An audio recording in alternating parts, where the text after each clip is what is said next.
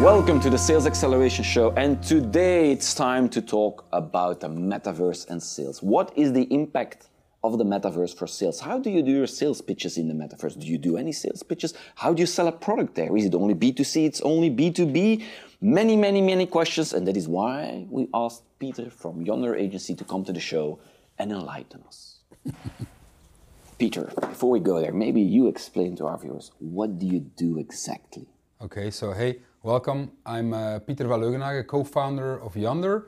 We are an immersive media agency, so we use immersive technology to create emotional connections between brands and target audience, which mainly results in virtual, augmented reality. We are building virtual worlds for many years, but because of Mark Zuckerberg's name change, we all call it metaverses these days and digital experiences in general. So maybe we take one step back, go to an abstract layer. What's the metaverse for sales? Let's call it more in that context. The metaverse is a 3D version of the internet. So it's the next iteration of the internet. It's not the same as Web3. So it's not only virtual reality, it's more than that. It should be multi-accessible, so accessible across different computing platforms, PC, laptop, mobile, tablet. Yeah. But of course also VR and AR, and I'm a believer of the most immersive experience to connect and engage with virtual worlds or digital layers on top of the real world. And that's of course through headsets or wearables, VR, AR. But in terms of VR, we're getting there. In terms of AR and wearables, it's still a few years. So if I'm a company and I'm looking at this and I'm planning my 5 to 10 years roadmap and I'm thinking I'm selling product or service, what do I need to start thinking of, or what do I need to take into account to sell in the future, if you think about it? Because it's a massive opportunity, but nobody really knows what exactly. So do you have some guidance, some ideas? My first advice is always start with experimentation today, because it's happening, and it's happening fast, especially towards but hang the on, younger generation. Let me land the plane there. Yeah. But with what? Yeah, so we have two directions. The first one is what can you sell of your current product or service offering using metaverse experiences, and secondly, so hang on. I'm going to stop you there. Then we go to the second one.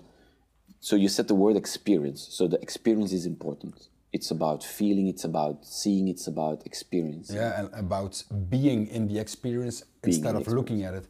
And how can you leverage it today, depending on the target audience that you are approaching. But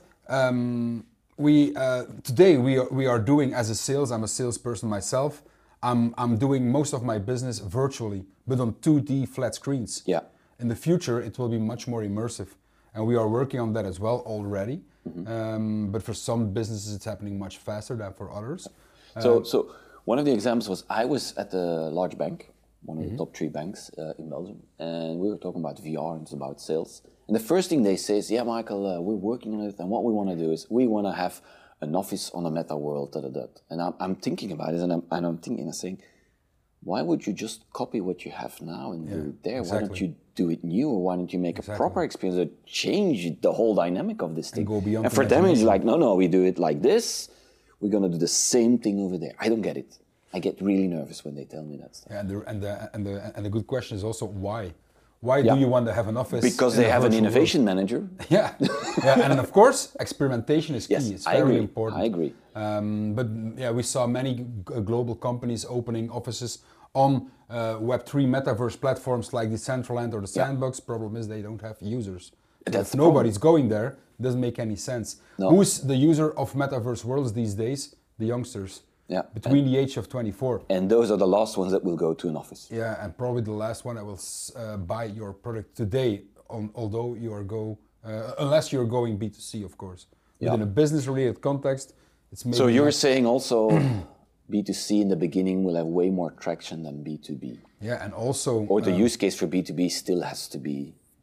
Yeah, if you're want to explore the metaverse in a most immersive way using headsets or wearables, it's difficult, because if I have a meeting with you, you need to have a headset as well. Yes. But one of the basic principles is multi-accessibility, so it could be possible to see you in front of your computer and I'm in my headset. So that should be worked. And how it will be used for sales in the future, it's just a much more immersive experience. I can take you to my company or to my factory and guide you around and do my sales talk. I can immediately instead of using a PowerPoint I can presentation. immediately see it for products and that kind of stuff, or things you build or will build or buildings.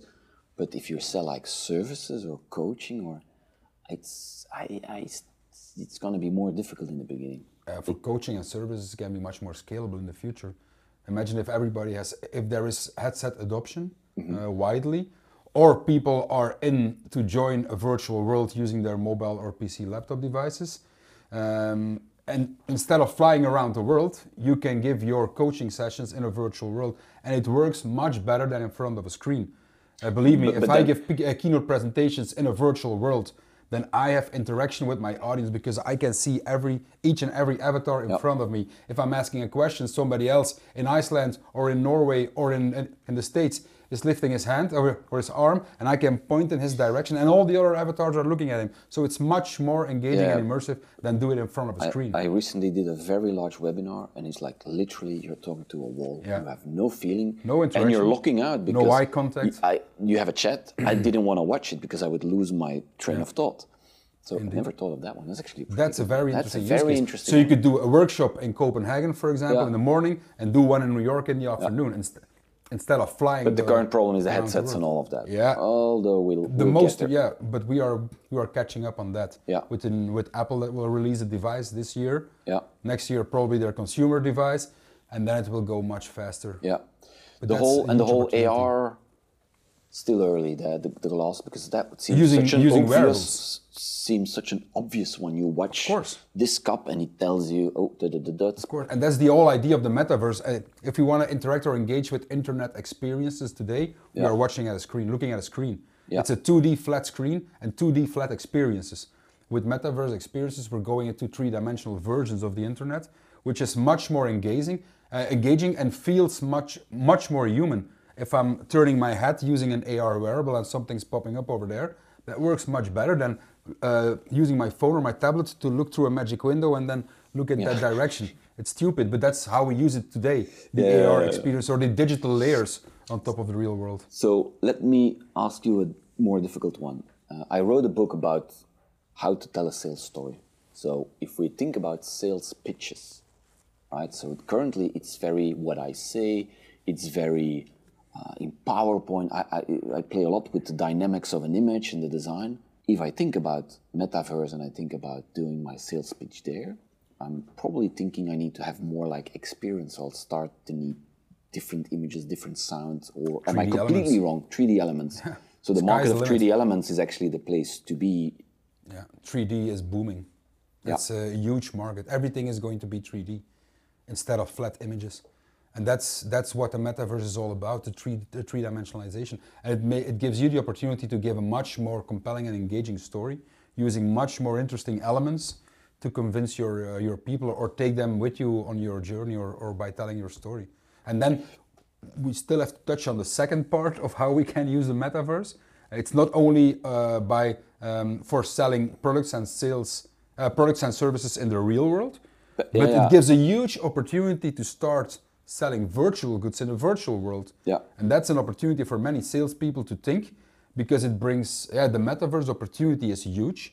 It offers spectrum, a window of opportunity for copy, paste, or translate or sell services in the real world through the virtual world. Mm-hmm. But also, if you take a look at virtual merchandising, which is obvious, avatars are booming. The younger generation are growing up with avatars. And they are paying a lot of money for virtual because they want to express themselves. And everybody in the real world now today who cares about profiling, fancy watches, designer shades, or whatever, designer clothing, and they will spend more and more time in the virtual world for business purposes or for entertainment or leisure.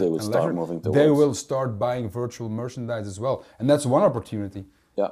Because one of the next questions would be, okay, so I need to build my sales team. So the pitch with the sales teams, hiring and all of that. For me, that seemed one of the best, fastest use cases for the metaverse. Is I need to hire somebody. I want to see them literally. I want to meet them. Is that something they asked you questions, or are you building in? So how is it going? Can I ask a question? Because we're now, right? A lot of the stuff we're talking about 5-10 years time frame. What about now? Are there companies already making these things, or is it still like, let's build a use case and let's put an investment against it, or where are we now? Yeah, most of the budget, of course, coming from innovation managers Yeah. and marketing managers. Yeah. Because if you are wanted to reach the younger generation, you need to be where their audience, where they are. Yes. And that's mostly for Gen A and the younger Gen Z, is in virtual worlds and virtual platforms. Think Roblox, think Fortnite, think Minecraft. They're all there. But then we have a huge opportunity within HR, in recruiting and onboarding. We did a huge use case for House of HR, but if you take the use case of Accenture, everybody who starts at Accenture receives a headset for 1 month. They build a virtual world and they organize onboarding sessions in the virtual world. If they do, for example, a session on car policy at 5 p.m. Belgium, CET, then it's 10 or 11 a.m. in New York, so those people could join as well. If they would do that through a video call, I would log in at 1 before 5, listen to the video call, and then log out at 5:30. Now in a virtual world, I can log in and I can meet my colleagues from New York. Hey, how are you? How did you end up at Accenture? And then we can go together in the conference room and have that very engaging. Another in the context of session. onboarding, I was chatting to the guys from Plate. Maybe you know they do a lot of these training and scenarios. Something happens in a building. There is a fire. Where is the fire extinguisher? And they do the drills via VR, and you have to do the exam via VR, or it doesn't work. And they also Facility have management. and they say they'll have it like on a mobile, like a game. But they said that works pretty well. It's fun, but if you do it in VR, it's really different. They said you're really walking through the hallways, you recognize things, and it's completely different. That's a great example of the multi-accessibility of Metaverse. Really liked it. Mobile, but also headsets. Yeah, but again, it's tied to the case. platform, and it's tied to you have to have the headsets and all. But you can do it also on your mobile. You can completely switch. It doesn't matter. Right. So I really liked it. Okay, now we have this part in the show when Michael runs out of questions. It's the moment that we ring the bell. You can ring the bell. Come on. So we have this thing, and of course, talking about virtual and all the stuff, we can't go without ChatGPT these days. So we asked ChatGPT, come up with some really crazy, interesting questions. Okay. So.